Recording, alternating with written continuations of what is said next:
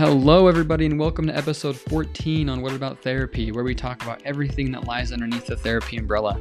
I'm your host, Enoch Fossum. I'm a certified mindfulness life coach, and I'm currently going to school to become a licensed marriage and family therapist. So in this episode, like you saw in the heading, we have the one and only Austin Ivy back on the show, and I am so excited to have him here.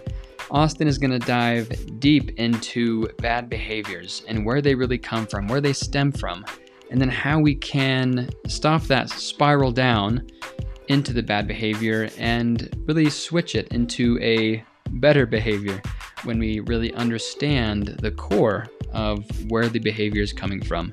So all of that coming up next on What About Therapy, and I hope you're as excited as I am, because this is going to be awesome. All right, everybody, like you saw in the heading of the video, I guess, and in the intro, you already know that I'm here with my boy, Austin Ivy.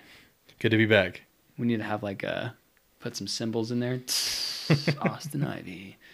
Or something like that. Some fanfare. Yeah, some cool beats. But, so what are we talking about today, Austin? Well, today we're talking about deep unmet needs and how they apply to relationship behaviors, specifically bad behaviors in a relationship, and how we can manage them, how we can recognize them, and how we can ultimately use the tools that I'm going to be talking about today to make our relationships more connective, easier to communicate, and easier to recognize when you yourself are having some bad behaviors due to some unmet needs. Cool. Yeah, I'm excited because Austin sent me his notes for this episode, and so I was able to read through it. And there's a lot of stuff that I had no idea about. Granted, I have no idea about a lot of stuff. Same. But I didn't know a lot of the stuff are in his notes. Yeah, but I'm really excited. I'm really excited to learn and have Austin here to teach us. Yeah, it's good to be here. So take her away, baby. Yeah. Well, as we all know, it's a pretty basic idea that all humans have different types of needs, ranging from like the physical body needs all the way to our mental health needs, physiological needs, to psychological needs. And Russian psychologist Abraham Maslow published a paper in 1943 that stated that there are 5 different levels of human needs in 5 different categories, and that each level needs to be sufficiently met before the next level can be focused on or thought about. And for those who don't know about Maslow's hierarchy of needs, it's one of the first things that we learned about in my psychology class that I took last semester. The bottom tier, it's kind of like a pyramid. It's a hierarchy, so it's kind of a flow chart. The bottom of the pyramid in this first level is physiological needs. And so before you really worry about anything else in your life, for a person to find happiness or joy or anything else, they need to have the basic physiological needs. They need to be not starving and not dehydrated. They need to eat. They need to drink. They need those basic human needs. Yeah, sleep. All that good stuff. Those things that really keep you alive. Just above that, more basic needs are safety. So you need a place to live. You need financial security. So you can't just be living with no money. You need some type of security financially. And so those 2 things are pretty basic needs that most humans have. So we're probably not going to focus too much of that when it comes to relationship behaviors in this episode.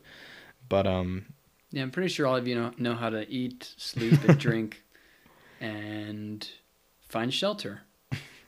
For some people, those might be very real realities. You may struggle with that, but if you do, just hit us up. He would love to help. Messages, yeah. The next 2 levels are really the 2 that I was going to focus on today when it comes to relationship behaviors and deep unmet needs. The most unmet needs that most humans have now, especially in a place like the United States where poverty is pretty low and people have pretty good lives, the main problems come from these next 2 tiers. So the third tier, the middle tier on Maslow's hierarchy of needs, is love and belonging. So this is relationships, intimate relationships, family relationships, any type of relationships. A person will need to have some type of connection with other human beings to fulfill that need. And as well as belonging, some type of belonging in a group or a team or some type of, I guess you could call it tribe, like going back to a more ancient times. Humans have always been in tribes throughout our entire existence. We've always stuck together. So weird side note, but so Austin and I actually went to Lagoon with our wives for mine and my wife's anniversary last week, And while we were waiting in line, we looked up 175 facts, like just weird facts. And one of the facts, or I guess, anyways, it was on Google. It's like different names for groups of people, and one of them was a tribe. Oh, yeah. So, yeah, tribes. I mean, super random. Fun fact of the day. There you go. Yeah, so tribes, we've always stuck together in tribes, and now that humans are kind of, especially with social media and other things, humans are kind of isolating, and we're no longer part of that tribe mentality, and it affects a lot of people, and so we need to, if you're having mental issues or mental health issues, it might be because of that third level of Maslow's pyramid. You need some type of belonging, and that has a lot to do with the framework of a bad relationship behavior that we're going to be talking about a little bit later. And then above that, once you have love and belonging, you have a safe place to live, you have money, you have food, water, a place to sleep. Self-esteem is a need that eludes a lot of people. That could be getting good grades at school, achievements, achieving your goals of some type, making the starting football team, being the star wrestler, whatever it is, some type of achievement to help boost your self-esteem. And that can only come after all those other needs are met. And it's one of the hardest ones that people struggle with. And it can, as we'll learn about later, it can cause some pretty serious, I guess you could say, bad behaviors in a relationship. It could be the root of a lot of issues in a person's life, mental health issues.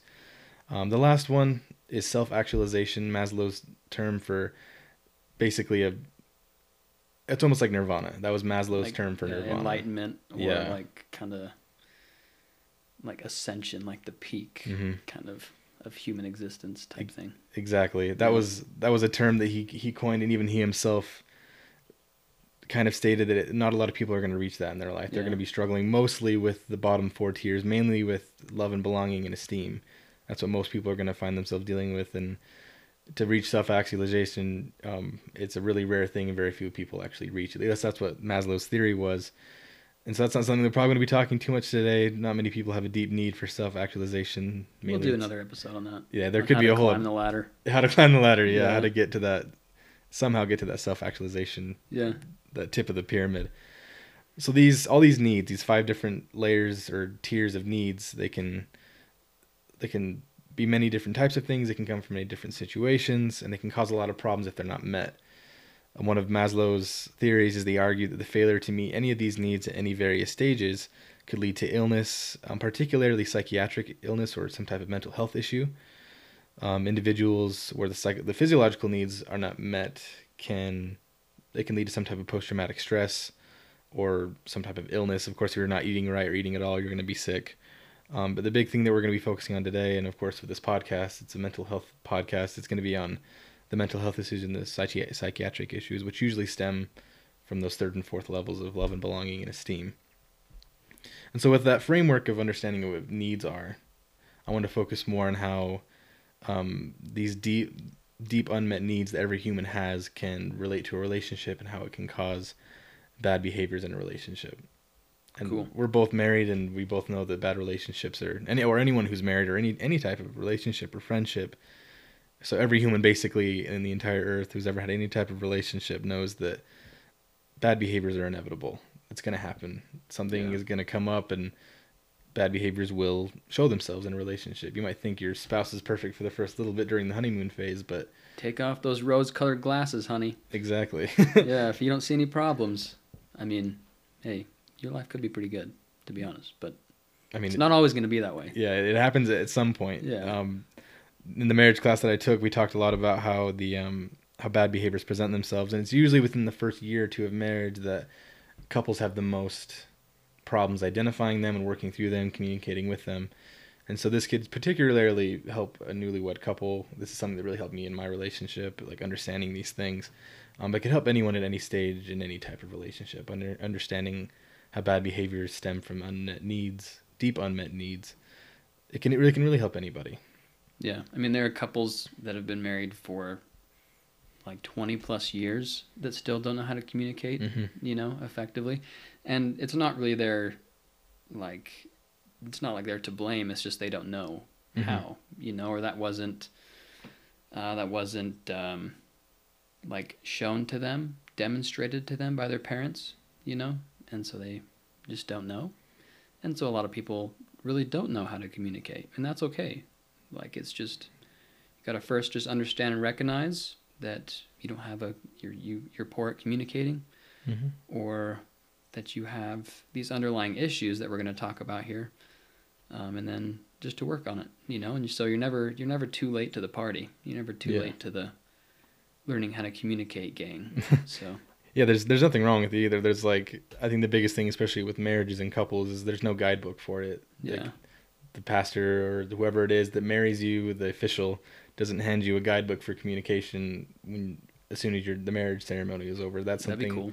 that would be great. It's the same thing with like the old cliche that there's no parenting book that comes with the child out of the womb. Like, you have to learn along the way how to do it.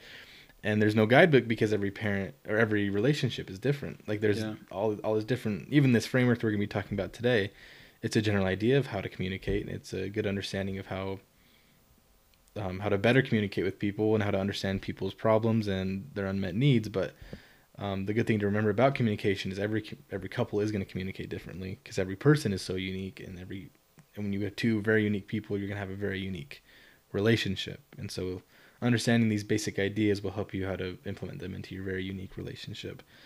And so that would be anything you ever hear in any type of relationship advice, podcast, book, whatever it is, to take that information not at just how it is, but to implement it into things you already know, and how it fits into your relationship. Yeah, so I guess that's implement it and twist it the way you want, the way that it works for you.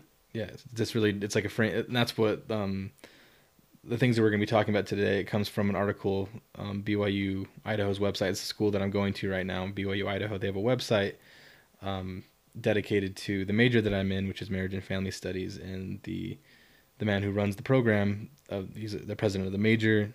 He wrote this article, and he talks about that. And so he talks about how, like, every relationship is different, so you need to implement these things according to your relationship. You need to change it. But he calls this a basic framework for bad relationship behavior. It's just a framework you build. It's like the scaffolding. You build it how you need to, based off of this general idea. Right. The frame, you fill in the frame however you want, but the frame is basically always going to be the same. Exactly. For the most part. Yeah, that's the thing. There's certain things that work for everybody, but that's just the basic. That's the bottom of the pyramid, almost the bottom of the hierarchy. Yeah. But yeah, anyways, as we digress, bad behaviors are inevitable, and with imperfect humans, and as anyone knows, relationships are just tough. And so when you have imperfect people with tough relationships in general, relationships are always tough, no matter how good it may seem. You're always going to have some type of bad behavior.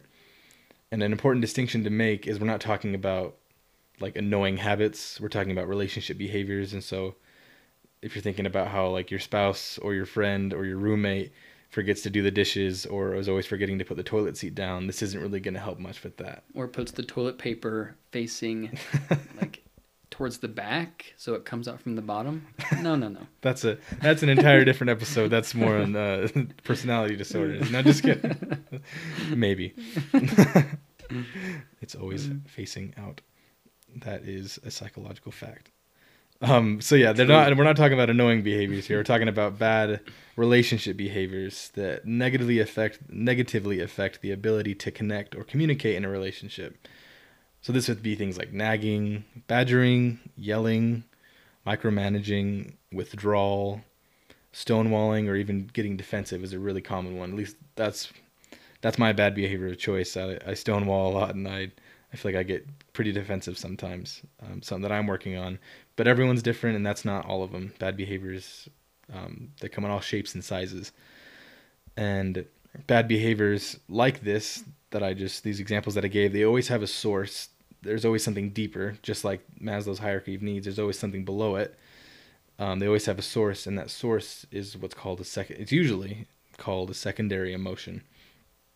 And so before going further with the rest of the framework of bad relationship behaviors, I thought I'd take an opportunity to talk about the framework as a whole, to kind of put it together, and then talk about it as individual parts. And so if in your mind's eye, I guess, close your eyes unless you're driving. Picture kind of like a bullseye. Most people know what a bullseye looks like, or to think about the Target logo. In the middle, there's a circle. It's the very center of the hierarchy, the bottom level. That would be those deep unmet needs, which can be anything from security, love, or connection. So thinking about, again, that hierarchy of needs, we have security, love and connection, autonomy, respect and fairness, growth or progress. We have competence or acceptance. And so the thing about that in the light of a relationship, you need love and connection from your spouse. You need autonomy from your spouse. Some people feel like they're too codependent on their spouse, and they feel like they need autonomy, respect and fairness, growth and progress in the relationship. So these needs that people have in relationships or just as individuals. So that's the very center of the bullseye, the bottom of the hierarchy, the bottom of the pyramid, which stems into the next two layers of the bullseye, which right outside the deep unmet needs are primary emotions, and the next layer outside of that is secondary emotions, which we'll talk about here in a second, what those are, how to recognize them, and how they play into bad behaviors. And on the outside of the last layer of the framework, or the bullseye, I guess the wall that the bullseye is hanging on, are all the bad behaviors. And so to work it backwards, a bad behavior is a reaction of a secondary emotion. A secondary emotion is a reaction from a primary emotion, and a primary emotion is felt because of a deep unmet need. There's a reason. So that's kind of the flow that we'll talk about, to keep that in mind as we're talking about these things. And so again, going back to bad behaviors, it stems from a secondary emotion, which stems from a primary emotion. We'll kind of work backwards from there. So a primary emotion. Some people might have heard about that before. It's kind of a buzz term in psychology. You learn about it a lot in psychology classes. You hear about it a lot in relationship, marriage skills classes, at least in every marriage skills class that I've taken so far. In my schooling, we talk about primary emotions and secondary emotions, because understanding them is very important, in understanding how to control your emotions. So a primary emotion is kind of what it sounds like. It's in the name. It's initial feelings that we get based off of a stimulus. They're out of our control, and they're totally normal and okay to feel. They're things that we feel that are kind of out of our control. And some examples of a primary emotion are feelings of hurt or fear or shame, disappointment, loneliness, even just sadness in general is a primary emotion. So those feelings that we feel that we don't have control over. If let's say something happens in your life, the stimulus is you lose a loved one, you lose your grandma. The primary emotion from that is going to be probably sadness or even loneliness if you were close to them. These are feelings that you can't control, and they're very normal to feel. They're actually good to feel. Right. It shows that you're human if you're feeling a primary emotion. These are very healthy and happy, well, not always happy, but they're very helpful things to feel. Yeah. Especially if you can really focus on what you're feeling and recognize what it is. That's a whole totally different thing, and then controlling your behaviors. I heard this quote once. I think I was in church. But this person, I don't know if they were a therapist or like a psychologist. I don't know. But they said, someone asked a question. They said, how do you know if you're really like happy and healthy? And the person said, you have a range of emotions. You have a range of feelings, because if you're always happy, that's not normal, honestly. Like, I mean, it'd be great, if you're always happy, but that's not life. That's not normal. And so, like Austin was saying, how it's really the inevitable. Like, you're going to feel different things, but that's okay. That's life. That's normal. And it is healthy. It is healthy to feel sad, or to feel bad for something you did or whatever. It's just know it's normal and it's healthy. So yeah, it's especially when it comes to a lot of therapists will prescribe a mindfulness practice for anxiety disorders and other depressive disorders, and that really focuses on being mindful or aware of what you're feeling in your primary emotions. And so if you're feeling sad, it's to really let yourself feel sad. I was actually reading up on this last night preparing for this podcast that for a person who finds themselves too much in their secondary emotions, which we'll talk about in a minute, which are things, can be anger, it can be embarrassment or shame, guilt, things like that. A person who is often in those things, it'll cause a lot of anxiety. And anxiety itself is a secondary emotion. And so being mindful and staying in a primary emotion is a very healthy thing. Like it may sound weird, but crying is actually a really healthy practice. It's what a lot of therapists can describe or prescribe to do for someone who is feeling hurt or or disappointment or loneliness, because it shows that you're letting those feelings out in a really healthy way. That's what crying's for. Exactly. Come on, you guys. If you don't cry, you gotta cry. Yeah. I mean, that's like, I thought about that a while ago. Like, why do we cry? But it's really just an emotional release. Like, that's why it was created. You know? Yeah, exactly. Yeah. Like, there's no other use for it besides a release. Yeah. Really. It's just because, I mean, you're literally releasing tears from your face. Yeah. You know, you're literally releasing stuff. Every teardrop is a... Yeah, every teardrop has got some emotion in it. Yeah, some emotions that really need to get out. They can't just stay inside. And I myself have a really big problem of keeping those primary emotions inside, not staying in them and moving on to secondary emotions. But it's good to feel those things and to show them and to stay in them. Because no one wants to feel disappointment. No one wants to feel loneliness, but it's better than the alternative of moving on to a secondary emotion. And the thing is that a problem a lot of people have with primary emotions is it's a very quick feeling. If a person, I mean, choosing one of these examples of fear, a person feels fear for a very short amount of time, but that primary emotion is usually ignored or neglected because it is very quickly shrouded by a secondary emotion. And that secondary emotion takes over really quickly. And it is, in a way, a choice to feel those secondary emotions, which is an entire different subject, a different topic. But so here's a quick example. If Austin were to stand up right now, we're in the same room. So if we stood up and punched me in the face, my primary emotion would be, ouch, that hurts. Yeah. But then I would immediately go to, now I'm pissed off at Austin. I am so angry. And I would ignore the feeling in my face because I'd be so angry. And that's all I would talk about. That's all I would say. I wouldn't say to people, Austin punched me and it really hurt me. I would say, what a jerk. Austin punched me and it made me really, really mad. It made me mad. I punched him back, you know, which is back to the bad behavior. That's not a very good relationship behavior. Yeah, like how many times do you hear someone say, he punched me, and yeah, yep, that was fine. I mean, it hurt for a little bit. They usually say, he punched me and I was mad at him. You know, there's always kind of that secondary emotion tied with it. Yeah, it's not that it just hurt. It's always that it made me mad or some type of secondary emotion. Yeah. And it's good to note that anger can be a primary emotion. There's some things that happen in life that we can't control, but feeling angry. There's a lot of things in life that, a lot of the reading that I did, some people said that anger was a primary emotion. Some articles said that anger is only a secondary emotion. It only comes from, it stems from as a reaction of a primary emotion. And others said that it's very transient, that anger can move back and forth. But it's important to realize that primary emotions or secondary emotions are a reaction of a primary emotion, and we do have control over it. It's just not very easy, especially when you're getting punched in the face. But the other things, that's what therapy is for. That's what a therapist will help you do, especially when they're using this type of framework, because there's a modality of therapy where it stems from mindfulness practice of learning how to cope with primary and secondary emotions. It's usually used for anger management, is this understanding of primary and secondary emotions. And it's not only just for relationship things. This framework of primary emotions, secondary emotions, and needs, it can be used for a lot of things. But I guess moving on from the primary emotions, how secondary emotions are a reaction of a primary emotion. Kind of how Enoch was describing, we feel hurt or fear, which are normal things to feel. Like if you get punched in the face, it's not normal just to pretend like that didn't happen. Like, I mean, if it didn't hurt, you got to go like to the UFC or something. And, you have something else there. you have a future there. Yeah.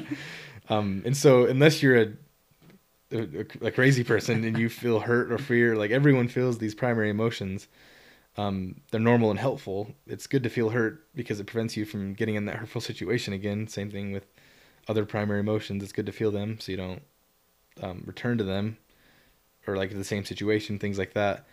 But like I said, it's not easy to not react to primary emotions. And that's when we start to feel that anger or anxiety because of different primary emotions, which then turns into a bad relationship behavior. So working that back again, we're going to go back to the needs in a minute. But the primary emotion, something happens, some type of stimulus, which would be a need. You feel hurt because of that. that hurt leads you to feel angry, and that anger causes you to display some type of bad behavior. And so I'm hoping no one listening to this is getting punched or punching people.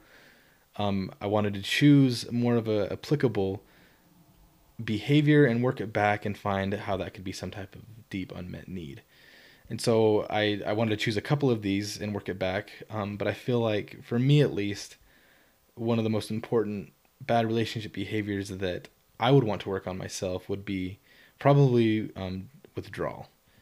I've always been a kind of person. Yeah, I feel like for men it's a very common thing to just withdraw from a situation that they don't like, because like, it's easy, and there's some contention there. Like, I'm out of here. Yeah, and it feels okay and it feels helpful, but in the end of the day, it just shoves the problem underneath the rug, and it gets worse, and it comes back later on. Right, not working on communication at all. Exactly. So we have a bad behavior withdrawal. Any man listening to this, or a woman, like everyone withdraws from situations they don't like or don't want to be in, and so that's the bad behavior. I'd say there's a husband out there that has a problem with withdrawal when it comes to situations they don't like. And that could be probably, if I were to guess, for me, when I withdraw from situations, it's usually because of anxiety. I feel anxious in a situation. I don't want to feel anxious anymore. So how do I get out? I get out of the situation. I withdraw. Right. If I'm in a conversation with my wife and it's a kind of a disagreement, I usually feel anxious. I don't feel angry very often. My secondary emotion of choice is usually anxiety. Yeah. And so to get out of that, I'll withdraw. Either literally I'll walk away, or kind of withdraw emotionally, or just stop listening. It's not something I try to do often, but it's something that I am guilty of. Well, I don't think it's that you tried to. It's just kind of, it's just, from your past experiences and stuff, it's just kind of your go-to thing, because it's, whether that's protected you in the past or what, but like that's just kind of been a pattern. And so it's not that you want to withdraw. It's just that it's kind of your go-to thing. Yeah. And that's the same for me. Yeah. So, it's pretty, from what I've learned in the marriage classes I've taken, withdrawal is a pretty common thing for men. It's easier, and it's usually stems from anxiety. At least for me, it does. But we know that the anxiety is a secondary emotion. So that's a reaction to a primary emotion. And for me, as I've thought about it, I usually fear. I feel fear in those situations. Fear of I'm going to say something wrong, or I'm going to do something wrong. I'm going to hurt her feelings by saying something wrong or doing something stupid. And so I feel fear for the relationship itself, that I'm going to do something wrong. And that's totally okay. I think that, especially in that we've only been married less than a year. Our anniversary is in October. And so we're still learning how to communicate. And so I feel fear at times when we get into a discussion that's a little bit contentious. And so that fear leads to anxiety, and that anxiety leads to withdrawal. And so for anyone out there, this isn't just me. Withdrawal to anxiety, anxiety to fear. Fear isn't the end of the road. That stems from some type of deep unmet need. And that need is different for everybody, but in this situation, I've tried to work it through myself. For me, it comes from security in the relationship. At least I try to work this through in my mind. I've done it a few times for this bad behavior of withdrawal. So working it back, I can feel insecure in a relationship really easily. Like just things in the past, just the kind of person I have. I have an anxiety disorder. It's been diagnosed. I tend to feel insecure every now and then.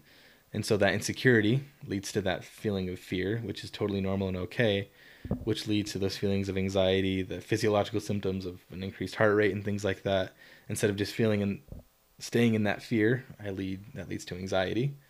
And that anxiety leads to me just picking up my bags and walking away, because I don't want to deal with it, because it's too scary for me to deal with that contention. I've been a very non-confrontational person my whole life.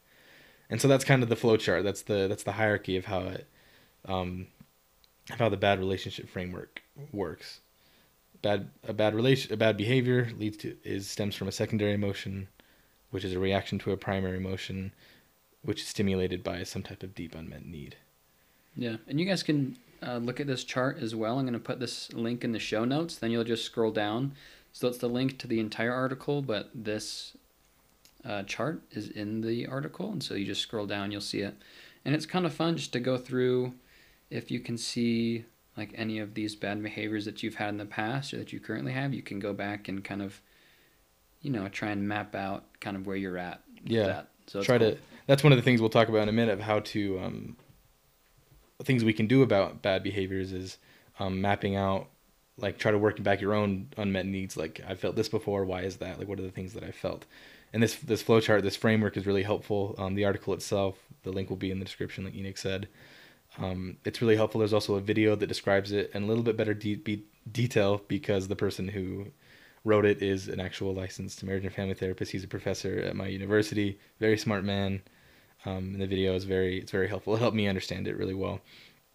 And so the last thing I want to do before going over the things we can do to make this better or to work on it is I wanted to work it backwards a little bit more, go to a need to a bad behavior. And so maybe you could choose a need that you think is a pretty common need, and we can work from there, like what that would look like. Let's work from the center out? Yeah, so from the center out, choosing one of those needs that you feel like is pretty common that we could give an example of. Cool. Probably, let's go with acceptance. Acceptance. So acceptance in a relationship, from your not feeling judged from your partner, I guess, or... Yeah, just, and even not like, because I don't know how many of you guys listening are married, but this goes with any relationship. Like, if you don't feel accepted, like whether you're in high school or, college, anything, at work, if you don't feel accepted by just kind of people around you in general, we can do that. Oh yeah, absolutely. Yeah, acceptance can apply to so much more than just a marriage. Yes. Yeah, so right. Cool. Acceptance will lead to what primary emotion, would you say? So lack of acceptance? Lack of acceptance, yeah. You need to feel accepted. Yeah. Probably a lot of these in here, if not, maybe not fear. Yeah. But, that could hurt you. Maybe not physically. Yeah, definitely.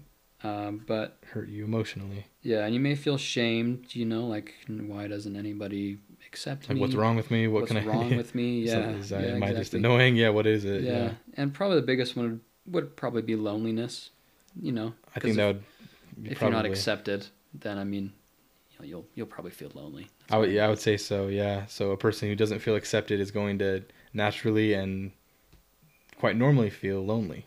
Yeah. That's okay. And that loneliness will probably lead to feelings of anxiety.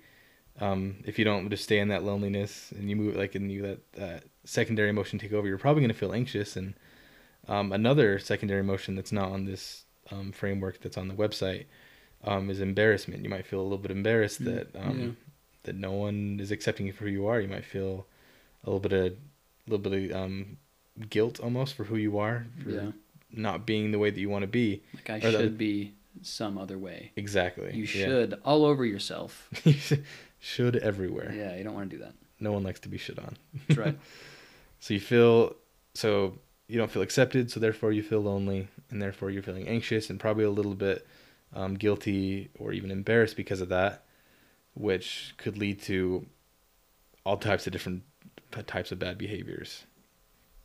But from this, probably some withdrawal. Like, one thing that depressed people tend to do, or people that are feeling kind of separated from other people, that separation from people can lead to depression, and then you have a positive feedback loop where that depression causes you to separate from people even more.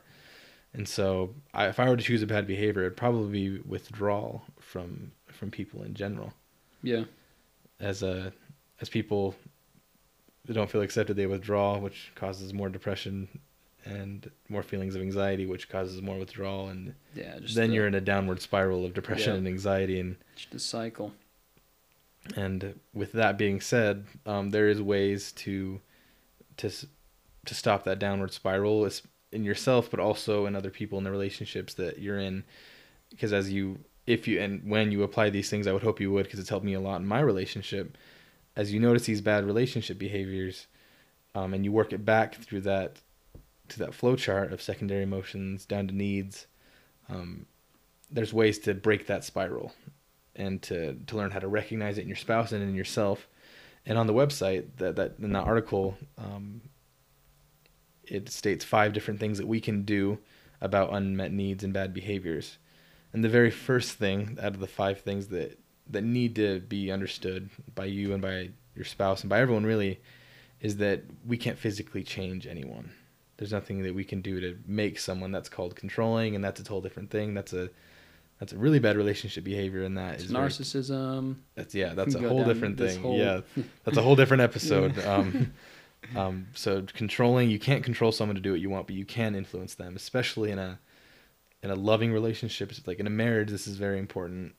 This is something we also learned a lot about in my marriage class from last semester, that um, you can't control what your spouse does, but you can and should have an influence on what they do in a loving and accepting way. A good influence. A good Yeah. influence, and not something that where you get depressed if they don't choose to use your advice, but also not prideful when they do choose to do it, so you start to become more controlling. And so there's a good little middle ground of influence where you give your input, I guess you point out things that you notice. If you're noticing a bad behavior, and your spouse might not notice it, some people don't. I know I didn't really recognize my bad behaviors until I took this class, that I was doing these things, and that it did stem from an unmet need. And it had primary emotions and secondary emotions, the whole framework, it was in there. For me, the influence was from the class, because my wife didn't really know about it quite yet.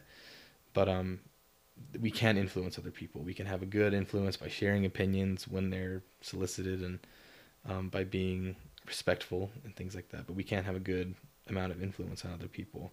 It's just good to remember we can't change people. That's always got to be their choice. It's got to be something that they do themselves. So that's number one. The number two would be to respond to the need and not the bad behavior. And this is the cliche of treating the sickness and not the symptoms. Mm-hmm. If you have a broken arm, just taking ibuprofen or some type of painkiller is not going to solve the problem. It might solve the symptom of pain, but you need to solve the symptom of a broken arm by getting a reset and putting a cast on. It's no different when it comes to mental illnesses, and bad behavior, specifically what we're talking about. You need to treat the symptom. You need to treat the sickness, which is the need, and not the symptom, which is the bad behavior. And so It's kind of like, I mean, it is like treating addictions and stuff. Like, you don't treat, like, if someone has a pornography addiction, you don't try and treat the pornography itself, like, looking at pornography. Yeah, that's because there's a need that's Mm-hmm. not being met, and so they're using that to cope with that. Hope that makes sense. Exactly. But, yeah. The bad behavior is the coping mechanism, basically. Exactly, yeah. It's or a defense mechanism. In this situation, it's more of a defense mechanism, but in other situations like addictions, Yeah. it's a coping mechanism for someone who has really bad anxiety or depression. They might turn to substance abuse or self-medicating. That's not treating the symptom will help. Treating the self-medication, or the alcohol abuse, whatever it is, will help, but they have a deeper issue there. And it's the same problem if your spouse is criticizing you or badgering you or yelling at you. You don't treat the yelling by saying use your indoor voice. You treat the need. You find out, you go through that flow chart by talking to them and influencing them, trying to figure out what that need is, and then meet that need. So treating the symptom, or treating the sickness and not the symptom. For me, that was the biggest help to me. That number two is the biggest help to me, is always recognizing that treating the need will fix the bad behavior. Yeah. It's like when someone, could be your wife or your friend or your parents, when they just randomly walk into the room and they start yelling at you, you're like, whoa, Mm-hmm. instead of, yelling back and then starting an argument, you could say, just talk to them. You're like, what's going on? Yeah. Like, how's your day been? And come to find out, they've just been really overwhelmed, or they feel like you have been ignoring them, and you may not even be aware of it. And that's not necessarily your fault. It's just that you weren't aware of it. Yeah. So now, with this framework in mind now, if there is some type of bad behavior, we're kind of stuck on the yelling one. If your wife yells at you, your dad yells at you, your boss or coworker yells at you, take that opportunity to figure out what the secondary emotion is. Are they angry at you? Are they anxious in general? And so that's just they burst because they were anxious or depressed. And so it was now they know that, say they were angry, you work that back, like, well, why are you angry? Like, what happened? Like, what are you feeling? They could feel hurt or fear. They could feel lonely, and that, like, any primary emotion can turn into any bad behavior, like, based off of a person and their unique life that they've lived. And now that you know what the primary emotion is, you know that they're hurt, or they're fearful, you can then work that more through communication and talking, just getting to the root of the problem. You can figure out that they have a connection issue and they need to feel more connected to you, or like in a marriage, like they need to feel more connected to you, and so therefore you solve that problem with a goal of doing more things together. Or Yeah. that's an easy example, but that's kind of how you can work it backwards. You figure out what that relationship problem is, and it really comes down to communication, like you said. You just need to talk to them and figure out what it is, and then keep working backwards until you get to that little the nougat in the middle of the candy bar. Like you need to core. Get to the core of the earth. You need to get through the crust and go to the core and figure out what that problem is. And once that need is met, theoretically the bad behaviors will either stop or lessen, and the relationship will get better. Yeah. And doing that, I mean, just like going to the center of the earth, it can get hot. It can get tough, man. Yeah. Going through the different layers of the earth and getting to that core, it can be some work. But once you get there, it's like, okay. Yeah. I don't know if the center of the earth is like cool or hot. I'm not going to go there. I guess we don't even know yet. This isn't a geology podcast. Yeah. Yeah. Actually, this next semester I'm taking oceanography. So oh, wow. If I learn anything, I'll let you know. We'll update the podcast. Yeah. That's a good point, though. You might even bounce back to the bad behaviors when you're trying to work through. You might be in the primary emotion part of the conversation. Something can go wrong, and you bounce back to the bad behavior, and you start yelling at each other, criticizing each other again. But just don't give up until you find that need. Yeah. And so the third thing is this is one of my favorites, actually, principle-based wise, is identify the things you should stop doing and apologize for doing those things and strive to be better. So basically look inward before you look outward. You got to figure out what your problems are and try to work on yours before you go to your spouse or your friend or your parent and say, hey, this is what's going on. You got to work on yourself. And from what I've learned, being married not that long, but also the marriage classes that I've taken and all the books that I've read, the studying I've done, is that relationships are always a two-way street. An issue in a relationship, an unmet need, or some type of issue or communication problem, it's never just one person's fault. There's always something that you can be doing better and they can be doing better. There are rare occurrences where, like with abuse and things like that, but hopefully no one listening right now is in a situation where they're being abused. But like I said, relationships are always a two-way street. There's always something that both parties can do to make things better. And so, number 3, figure out what you can do better before you turn outward. Turn inward before you turn to... Two sides of the story. Exactly, yeah. Yep. Figure out what unmet needs you have or bad behaviors you're displaying and work it back and figure out what you can do to fix it before you start going to your wife and saying, hey, you're really critical of me. Let's figure out what your unmet need is. And never do that. Never do that. That's a good rule of thumb. Don't go to your wife like that. Let it be more natural than that. And I do think that when you do just focus on yourself, and that's kind of it was 2 episodes ago, where we talked about the inside-out paradigm instead of the outside-in paradigm. When you focus on yourself and go inside out, usually by the time you get there to the outwards, it's either fixed or it's kind of a lot better already. And so it's easier to make that change when you do like bring it up to your spouse or bring it up to the other person, kind of work through it. But when you take time for yourself and you work on that first, then most of the time it always works out better when you do that. You'll be in a better frame of mind. They'll probably be happier because you're happier. It's just better to work on yourself. And that's with most things. You need to work on yourself before you go to other people. You don't want to have it's the same thing with physiological needs. You don't want to have a trainer who's out of shape. They need to be in shape to help you get in shape. It's the same situation. Yeah. And so number 4 kind of links with number 3 but it's more turning outward. It's identifying something small and simple that worked. Let me read that again. Identify something small and simple that, if worked on, could contribute to the fulfillment of those deep needs. And so once you figure out something that for you is an issue, or you have this behavior or this need, identify something you want to work on. Choose a goal, simple, easy goal that, if accomplished or worked on even a little bit, could resolve or start to resolve that situation or that unmet need, or how you react to that unmet need. So it's always the small and simple things when it comes to mental health, and when it comes to relationship. It's never the big dramatic things. It's not the big showy date that you take your wife on that fixes everything. It's always the small and simple things on the day-to-day that you work on yourself, and they work on their self. And that's kind of what this 4th suggestion is talking about, that choose something small and work on that one thing. Don't overload yourself, and just work on that. Set a small goal for that thing, and once you feel like it's accomplished, move on to the next level. Just like those hierarchy of needs. Work on to the next thing. It might be another small goal for that need. I'm really big. You could ask my wife. She's probably annoyed by it by now, but I'm really big on getting out of that downward spiral of depression, anxiety, or just like bad behavior in your life, or whatever it is, of just choosing one thing, working your tail off at that one thing, feeling like you're at a point where you've kind of got a hold on it, and then add something else on it.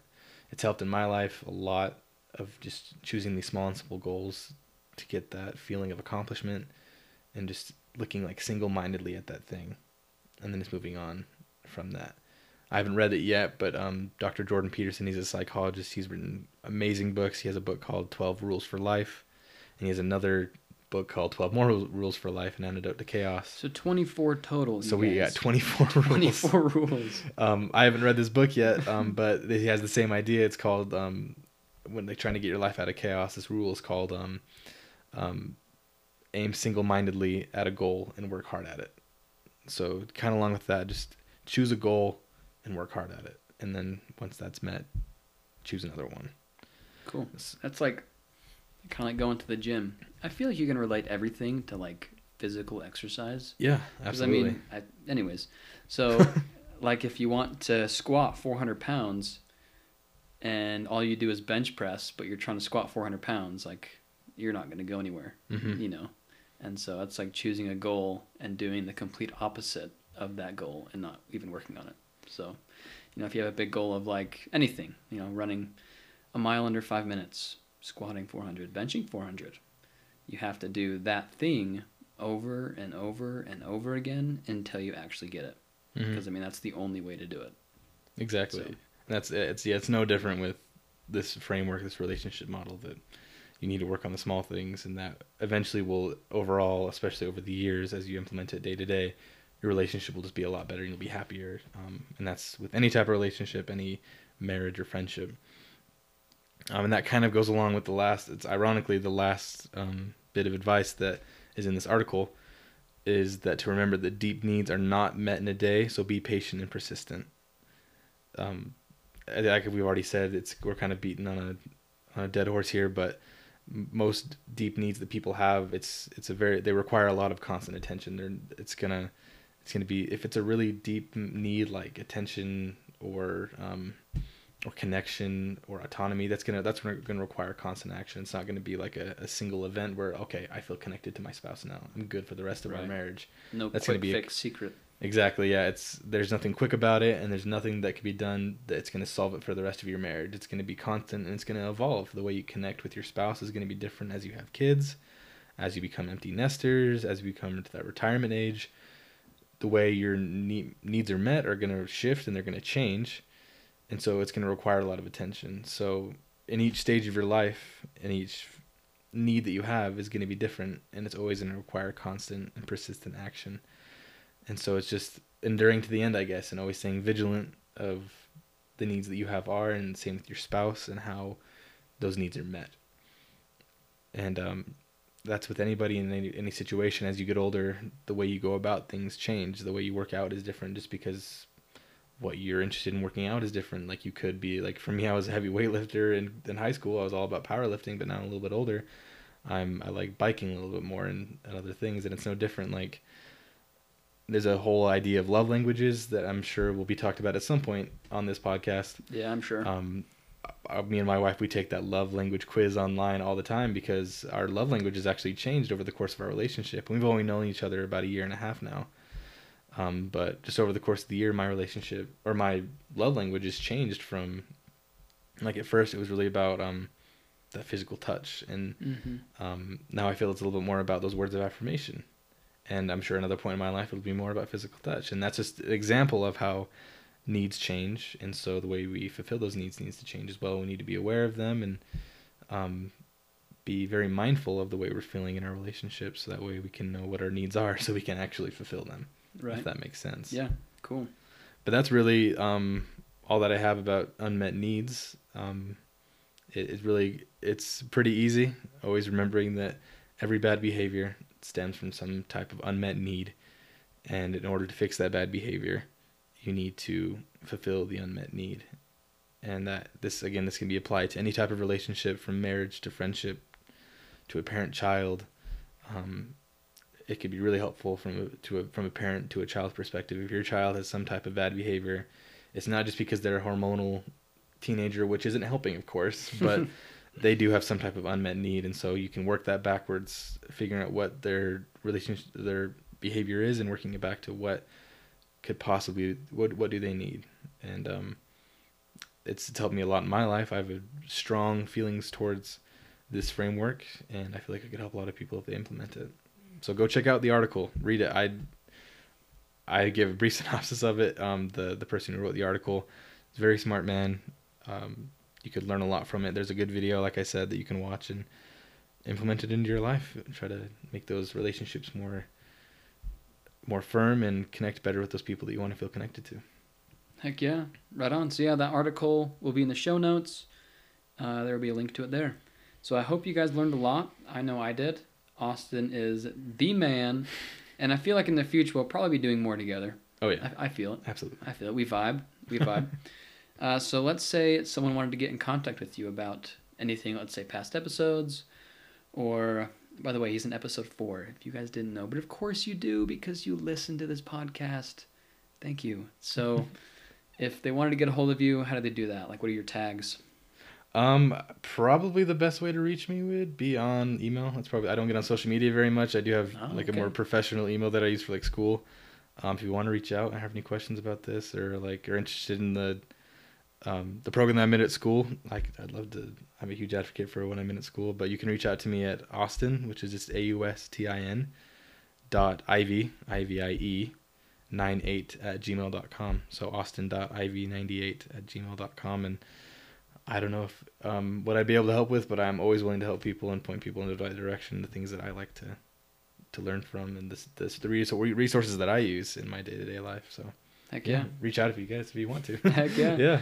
Awesome. Cool. So I hope you guys learned something new, and I challenge you to go throughout this week and kind of pay attention to your day-to-day and see if there are any bad behaviors or anything in your life that you would like to change, and work back on it and see if you can find the primary emotion or the unmet need that is kind of driving that behavior.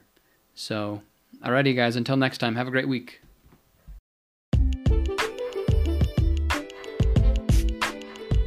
Hey everyone, thank you all so much for listening to this episode. If you liked it, please leave a rating and review. That would mean the world to me. That's how I'll be able to reach and help as many people as I can. If you know of anyone that could possibly benefit from this episode or any other one of my episodes, please share it with them. You can also subscribe or follow to be notified when my future episodes come out.